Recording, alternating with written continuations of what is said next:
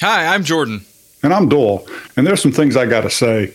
Last time we talked about social media and sort of some of the impacts and some of the behaviors and some of the results, the outcomes, things like that result from the proliferation of social media and the substitution of social media for direct human communication. One of the points I wanted to begin with now is sort of where we left it off. You had made a profound statement of declaration that part of what we're experiencing and seeing is people are substituting emotions and emotional reactions for facts. And you went on to say that a civil society is based upon several principles, but one of which is that we all agree that there are immutable and irrefutable facts, things that exist. And I think a simple example is up is always up, down is always down. Yes is always yes, no is always no.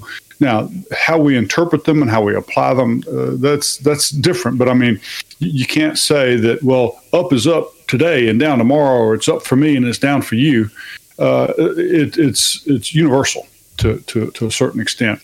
And in hearing you say that, it was a profound epiphany for me, because it really explained a lot of the illogical actions and behaviors that I think I've witnessed on social media and even now in individual interactions. I think it has bled over from social media into interpersonal interactions where people are talking to one another, and the loudest is who wins, sort of a thing, rather than a rational discussion of facts and right and wrong and logic and conclusions drawn from those factors.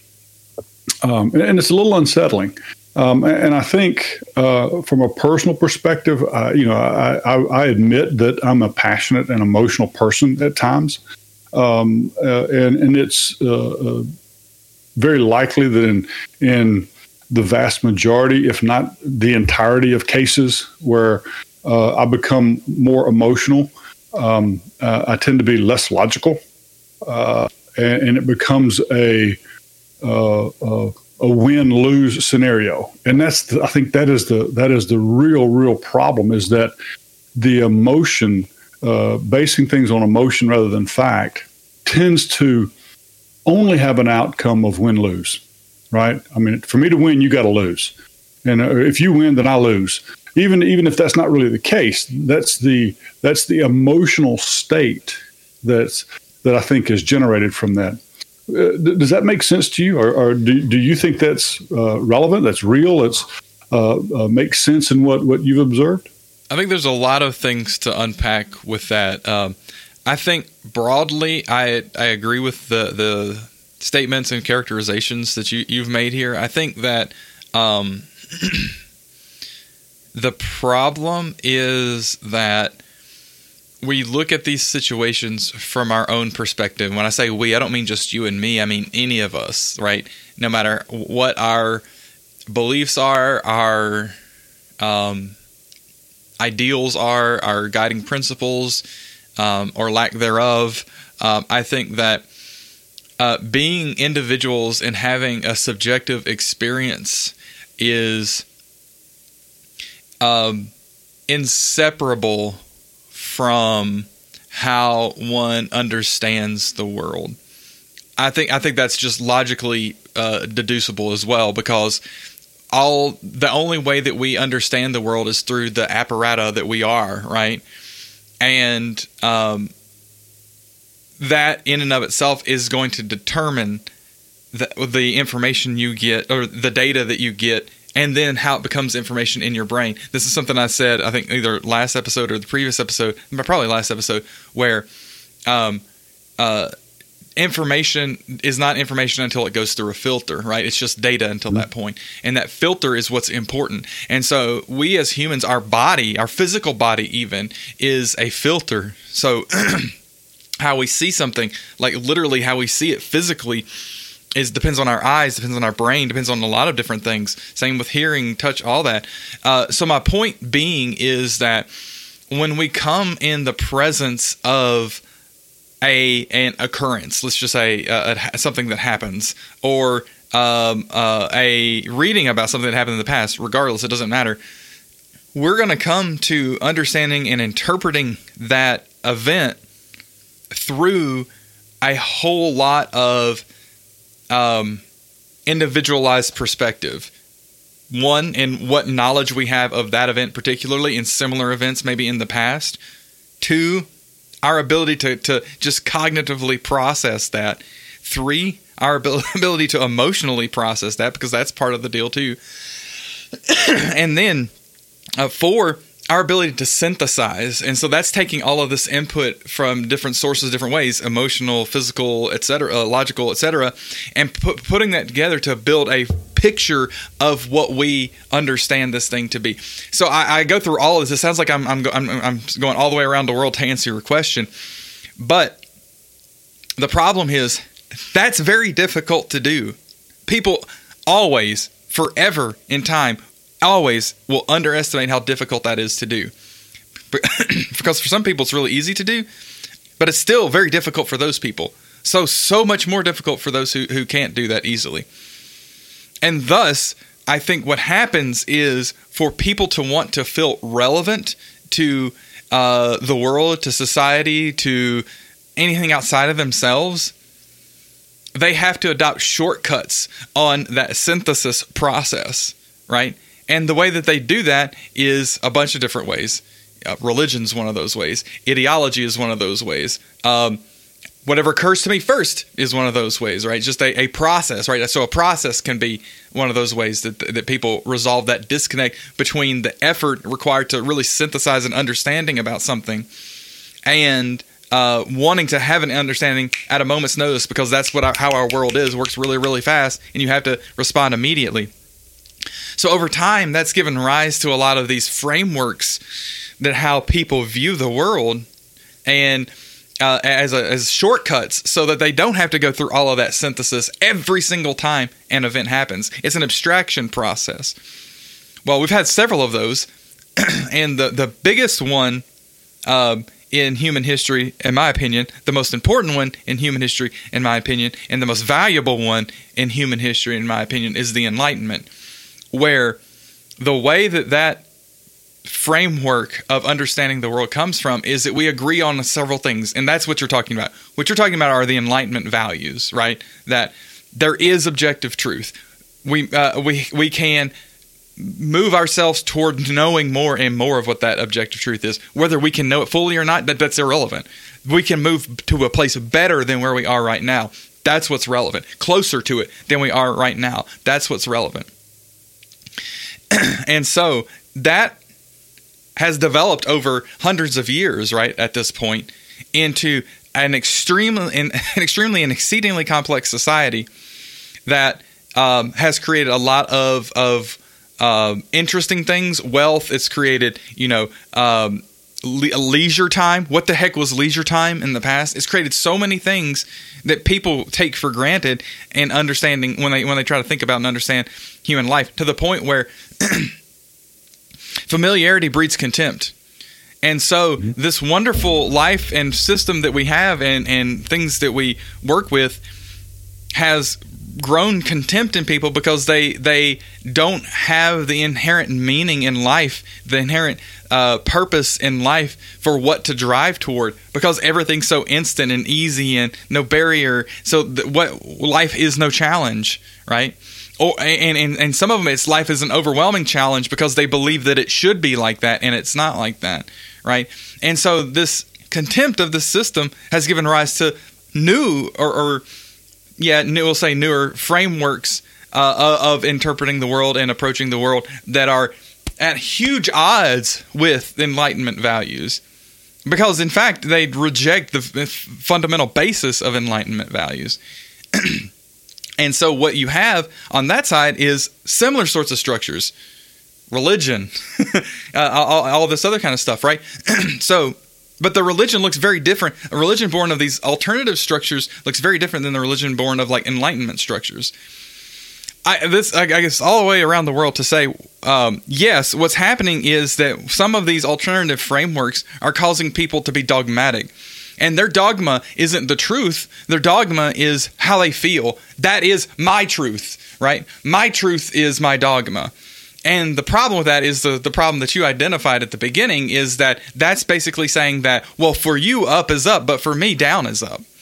We can't do that and have any kind of conversation. Literally, you cannot have a conversation if that is how the frame of the conversation is. And so that's what we're having is a evolution of understanding and adapting oneself to the world. The problem is that one of those systems works and one of those is very unlikely to work. We've seen a lot of evidence of why one of those systems, a lot of evidence why a lot of the Enlightenment value systems do work and these other systems don't work. Communism, right? Fascism, all of these like really extreme sort of political structures that can show up because of some of these things are the case. But even there's stuff beyond that, right? This whole thing where people are trying to go back to might makes right, but the might isn't my fist in your face. The might is my voice against yours. We're fighting a meta war in that sense. And all of this is a meta war in that sense. It's not we're duking it out. It's we're shouting at each other. The problem is you can't shout somebody into a submission, or can you, right? That's really the thesis that's being tested right now, I think, is can you shout somebody into a submission? And I see that from my perspective, we're starting to see that in some ways it is effective. It can be effective. And it is no less dangerous. Mark my words, it's no less dangerous than me coming at you with my fist.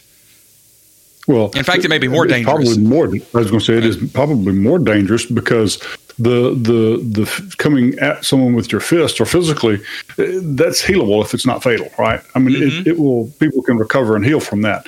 But the kinds of it's also a resolution. It's at least a resolution too. If I knock you out, you're not going to stop me from doing what I want to do at that point. You're out cold. I'm going to do what I want to do. The problem. Right. The problem with the shout down method is that all that does in the popular sphere, you win, right? And you have control.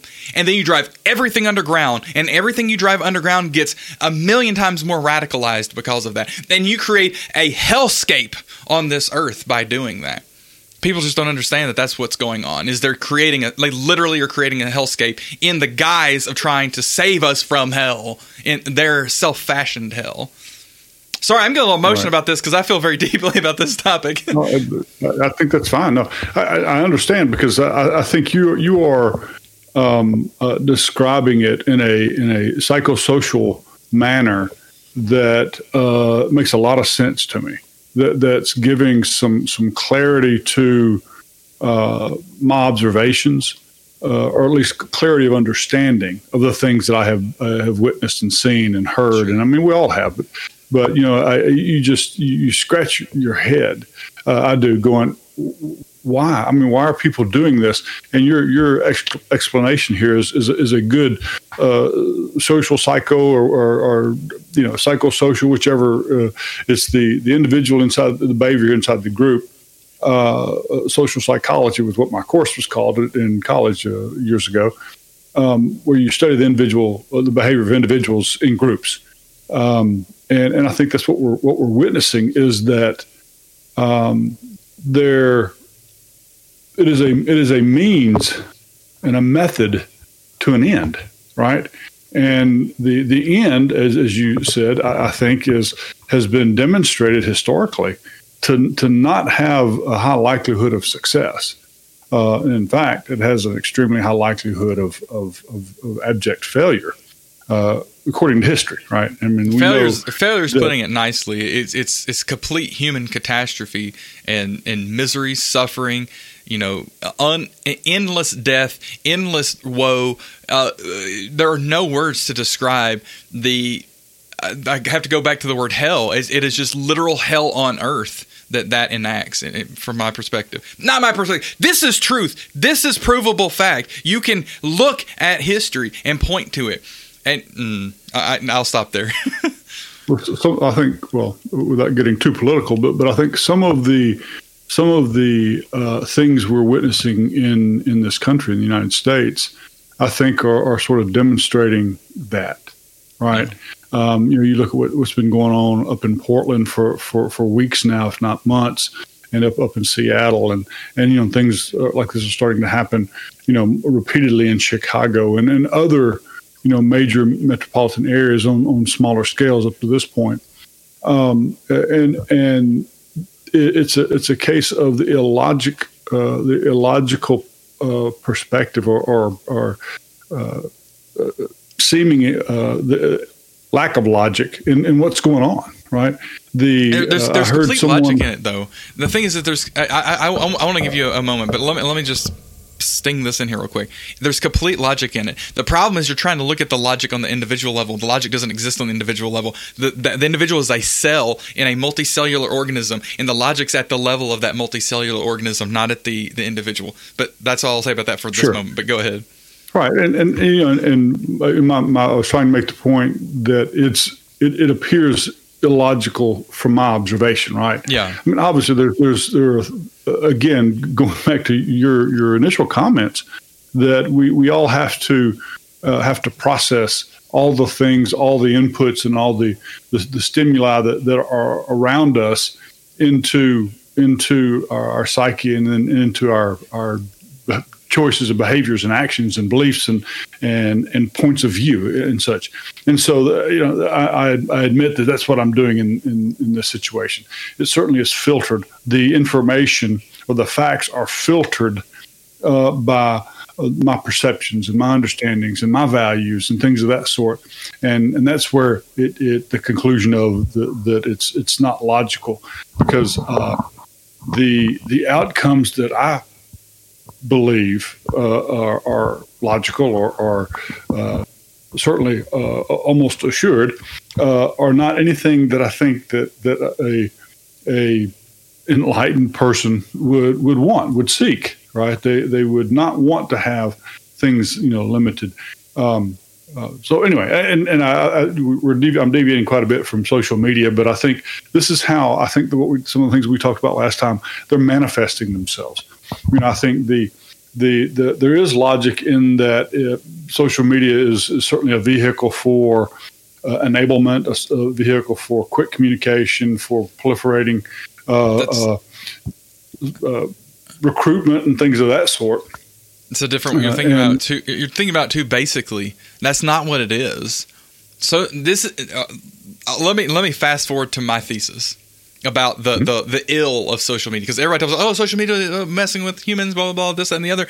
No, your scope is wrong. Your scope is so out of bounds about from my perspective, what's actually going on, that you're irrelevant. And I think that there's a lot of unfortunate nature in that scope so out of bounds. And so my mission here, at least in this conversation, is try to pull it back to where I think the bounds are, which is that the ill of social media, the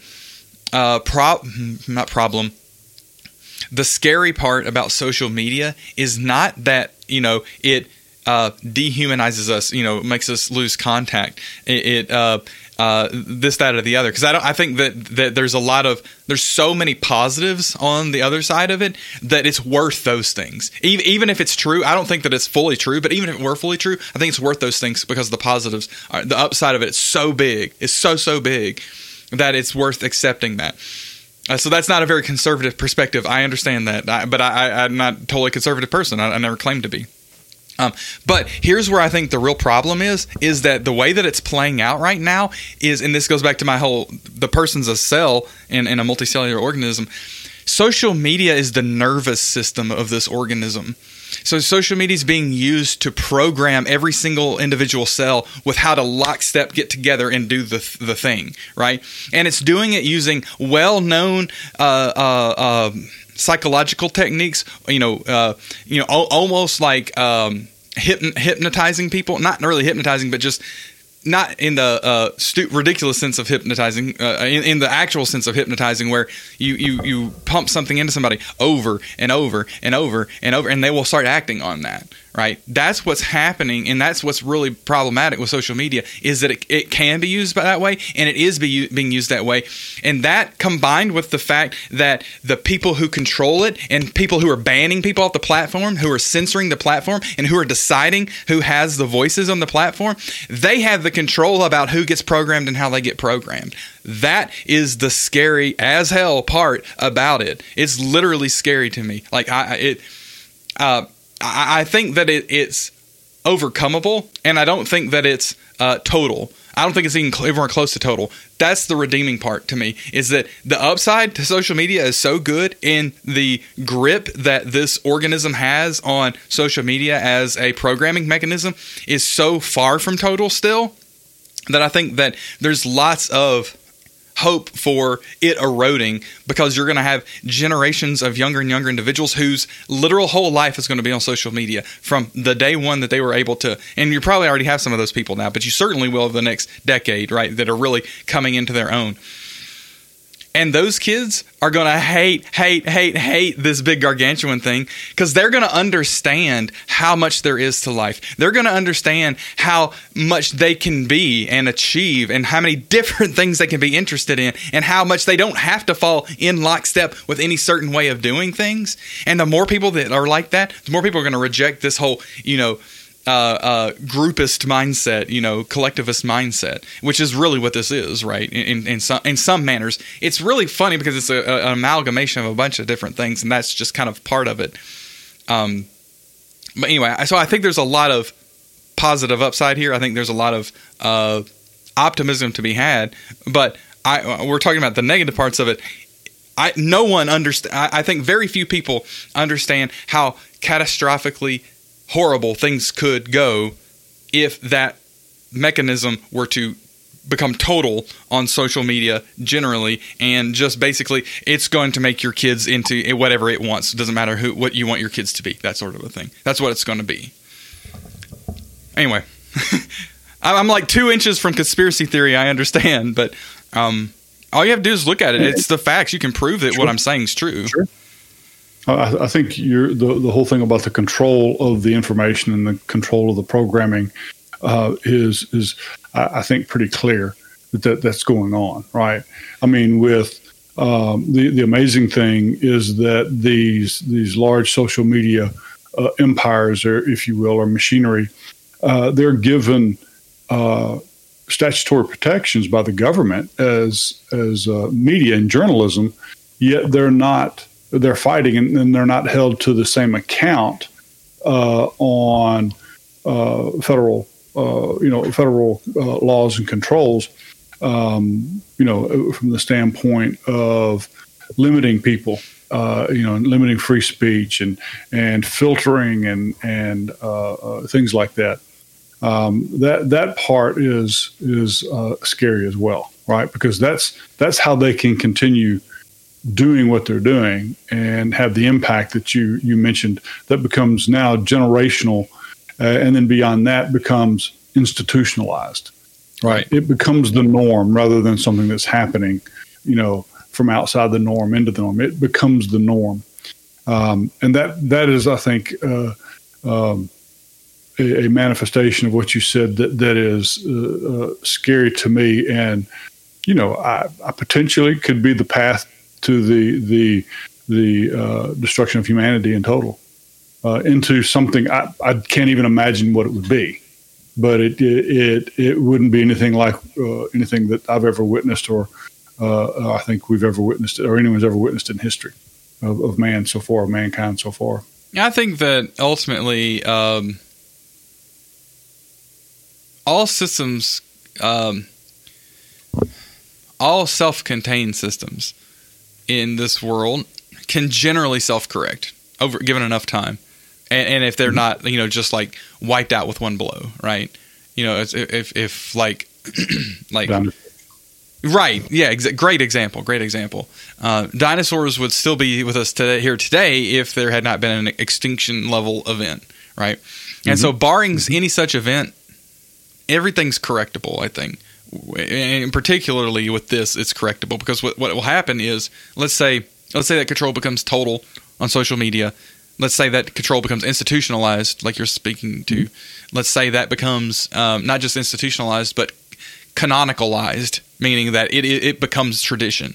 And so at some point that might happen, right? Because if it becomes institutionalized, it has the potential to become canonicalized, or canonized. I don't know, whatever. It becomes the canon. And then 100 years after it becomes canon, 200 years after it becomes canon, let's say it makes it that far. What's the end game if you play all of this out, right? History tells us that all that happens is there's a class of elite rulers, and then everybody else dies. Over time, everybody else dies. Okay, sure. That sucks. That's really bad, and I don't want that to happen, and I really hope that we can avoid that outcome. But let's just play it out. Let's just say that happens, and then over time, everybody dies. Well, then what happens? The elite class shrinks. At some point, they're going to be like, this is a sinking ship.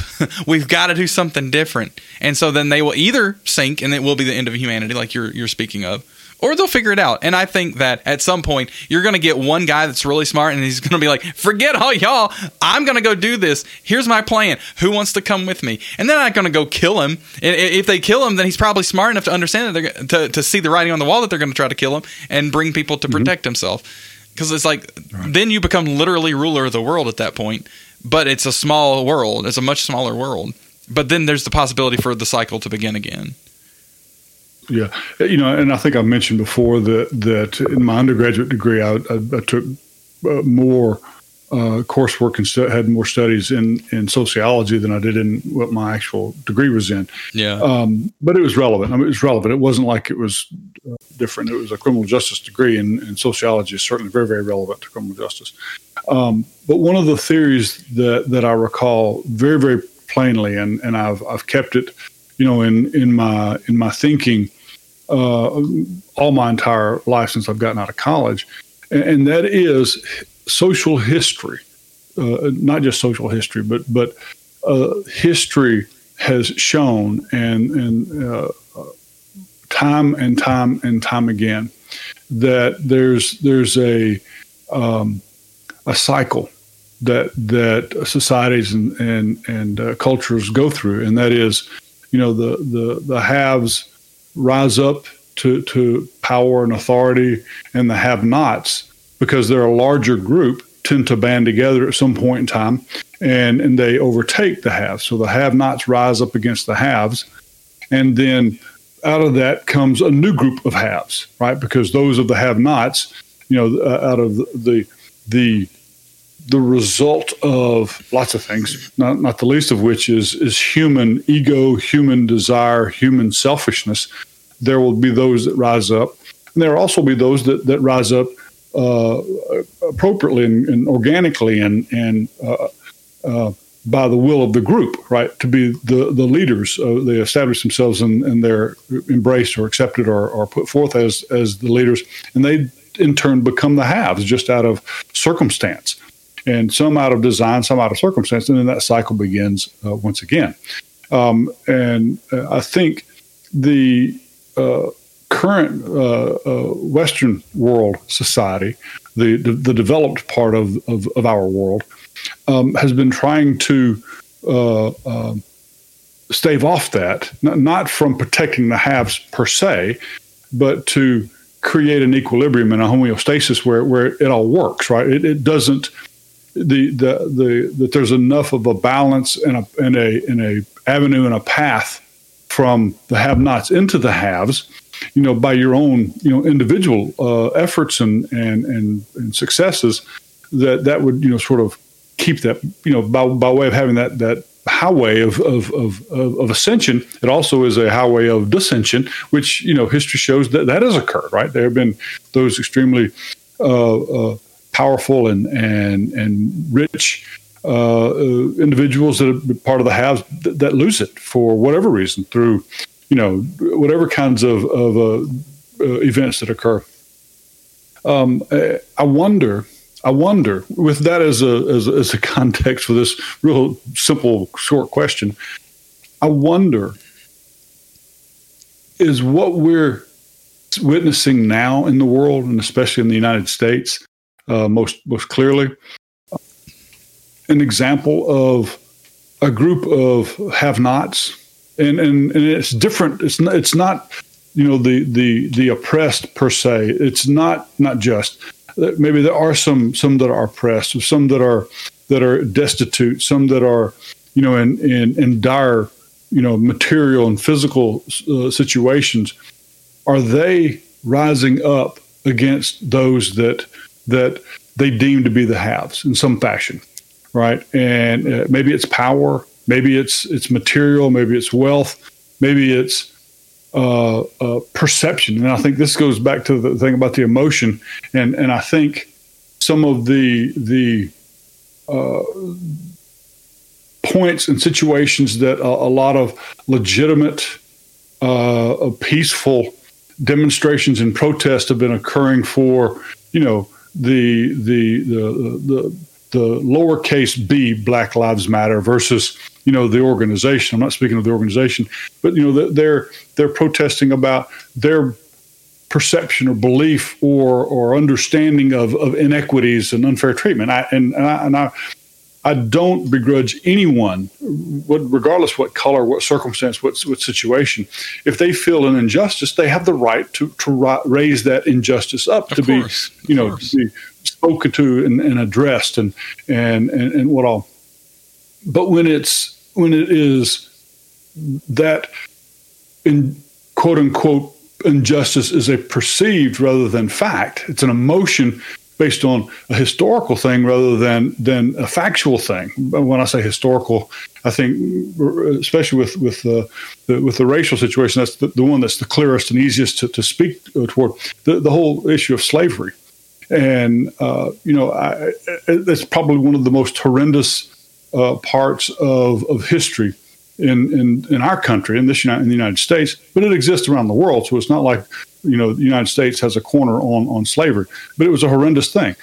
I personally never did anything, had nothing to do with slavery, and think that I'm appalled by the thought of how the slaves were treated and treated, physically treated and emotionally mistreated and physically mistreated. It's appalling to think that any human being would want to do that to another human being is just beyond my comprehension.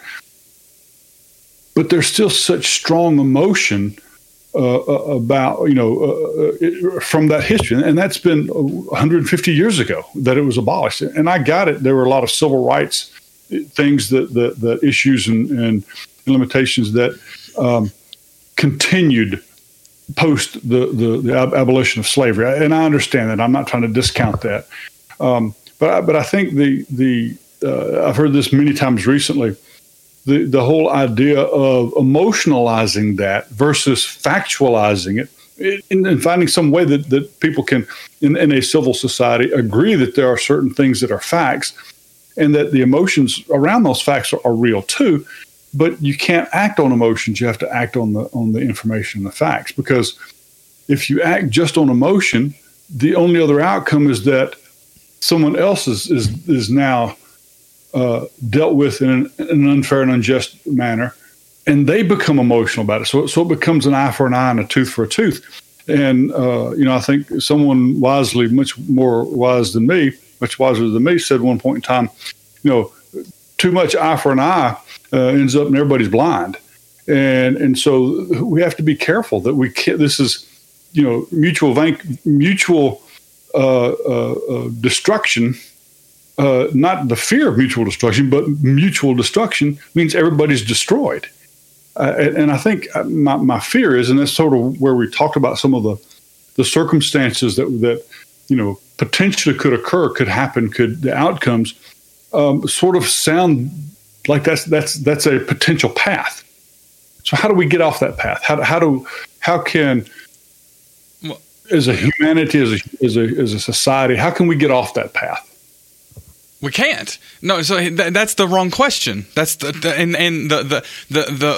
such the, and I don't mean to disrespect you by saying this. That question is exactly, you asking that question in that way is exactly why we can't. Think about the question you just asked. I just said, what can humanity or society do to get off that path? Right.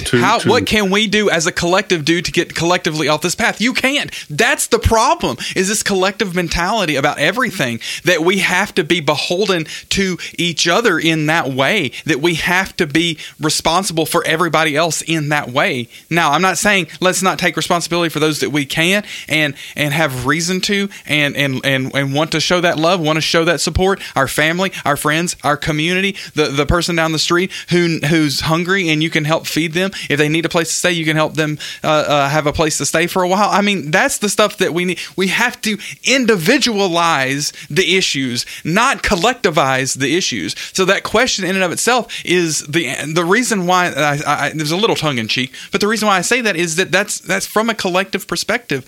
That's the wrong question to ask. The question is, what can I do? And everybody has to ask and answer that question. What can I do? And then not only answer it, but do that thing and those things. That's the thing. And so few people are willing to do that I think that really getting off the path is a hard road to hoe. But I want to pivot back a little bit and talk a bit about what you were speaking of with regards to, the emotionalization versus the rationalization. Because we have to talk directly at the problem. And the problem, again, is the collective ideal. You are aiming this still at the individual, like the individual in those situations are going to make a change. They're not going to, because that's where they find themselves, is they have given themselves, their identity, everything about them, over to some collective. And they are nothing. Only the collective has power, not them, right? They are sitting in a position where they feel like they have been taken advantage of. Some have been taken advantage of, don't get me wrong, but I'm talking about the ones who are in an irrational position, let's just say. And they are sitting where they feel like they've been taken advantage of, that they feel that they have no control. They feel they have no power. They feel they have no ability to move from where they are. They feel like they're so limited in their life that they have completely ceded that power to something else. And then along comes this ideal, this way of thinking about the world that says, hey, you know why you felt that way? That person took it from you. Let's come with us and we'll go and take it back from him. Right? That's all that it is. And I don't mean just money, right? I mean anything, opportunity, joy, happiness, love, anything. And that's just the wrong way to think about the world. But the problem is, it's not that these people have emotionally come to this conclusion. It's not that they, certainly not rationally, right? We've established that earlier in the conversation. But it's not even that they've emotionally come to this conclusion, which is slightly what you were hinting at. And I don't know if that's how you really think about it or feel about it, but they haven't emotionally come to this conclusion. There are pot stirrers. There are people who are intending, and that is their sole purpose, to make to froth all of this and foment all of this anger, resentment, hate, action, violence, etc., toward an entrenched system. But what's so funny is, and I want to try to tie this in real quickly with what you're talking about with the slavery and all that, and about how lamentable that was, and how there's problems even after we abolish slavery. All right, what's the source of that problem? What's the source of that problem? What do you think? What do I think? Yeah. I think it goes back to the point, partly to the point I was saying earlier about emotions. People have... No, I mean the slavery and then all the things since then they're so lamentable about the history of the United States that you're talking about. Why did slavery exist in the United States? Why didn't people just why didn't the slaves just all up and just kill their masters and leave? You tell me what you're after, because I'm not sure I understand. They would get thrown in jail. It was illegal for them to do that. It was, one, legal for some humans to own other humans, and two, it was illegal for those other humans to not accept that lot in life and that position in life.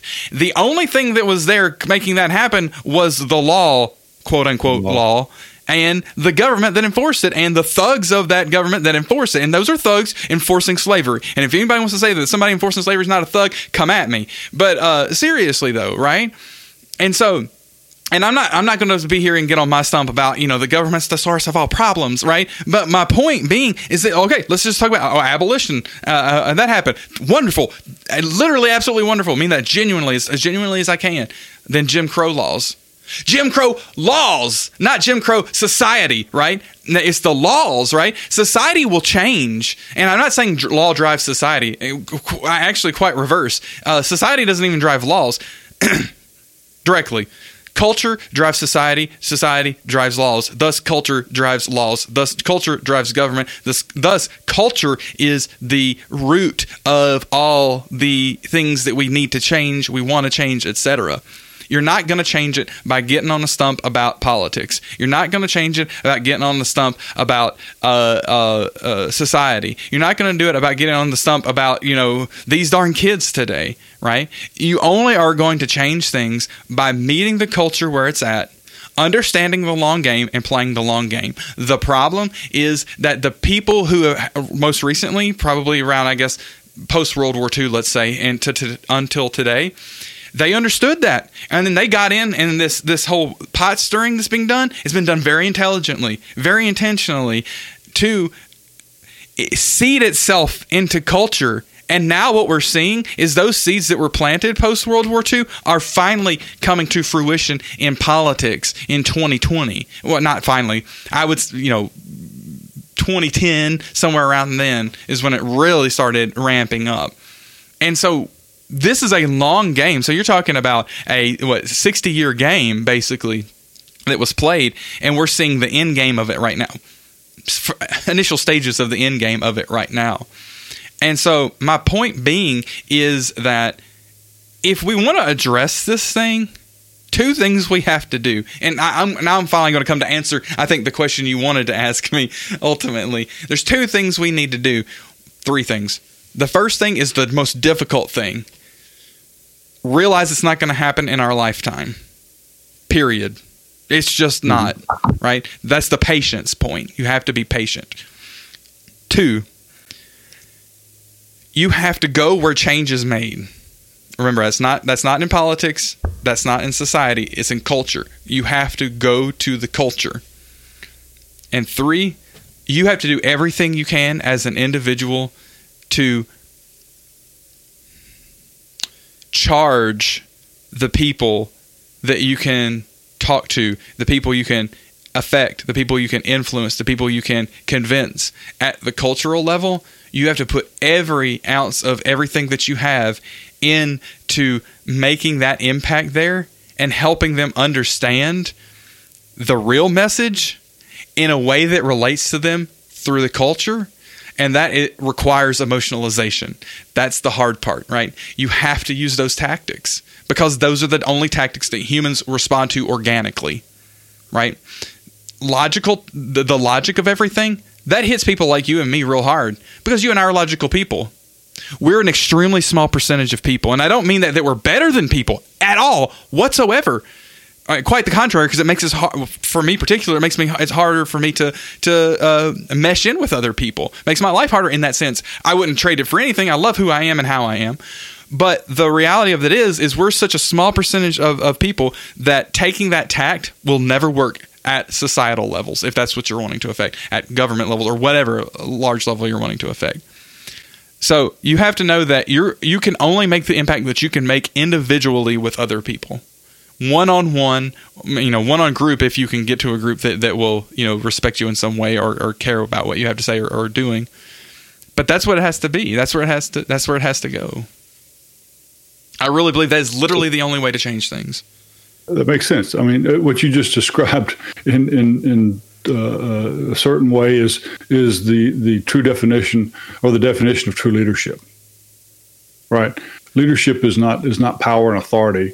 It is the influence that comes when someone's looking at the long game, when they doing everything that they can individually do, right, to influence and achieve and accomplish, and then they influence those around them that they also have that power and ability to do the same.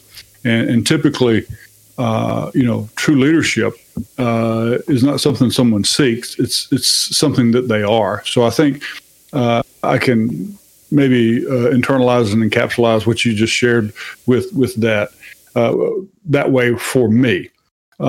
It is, and I certainly understand and agree with your characterization of I asked the wrong question, because it's the thought was, my thought was, how can we make things better for everyone, right? And Sure. and we can't.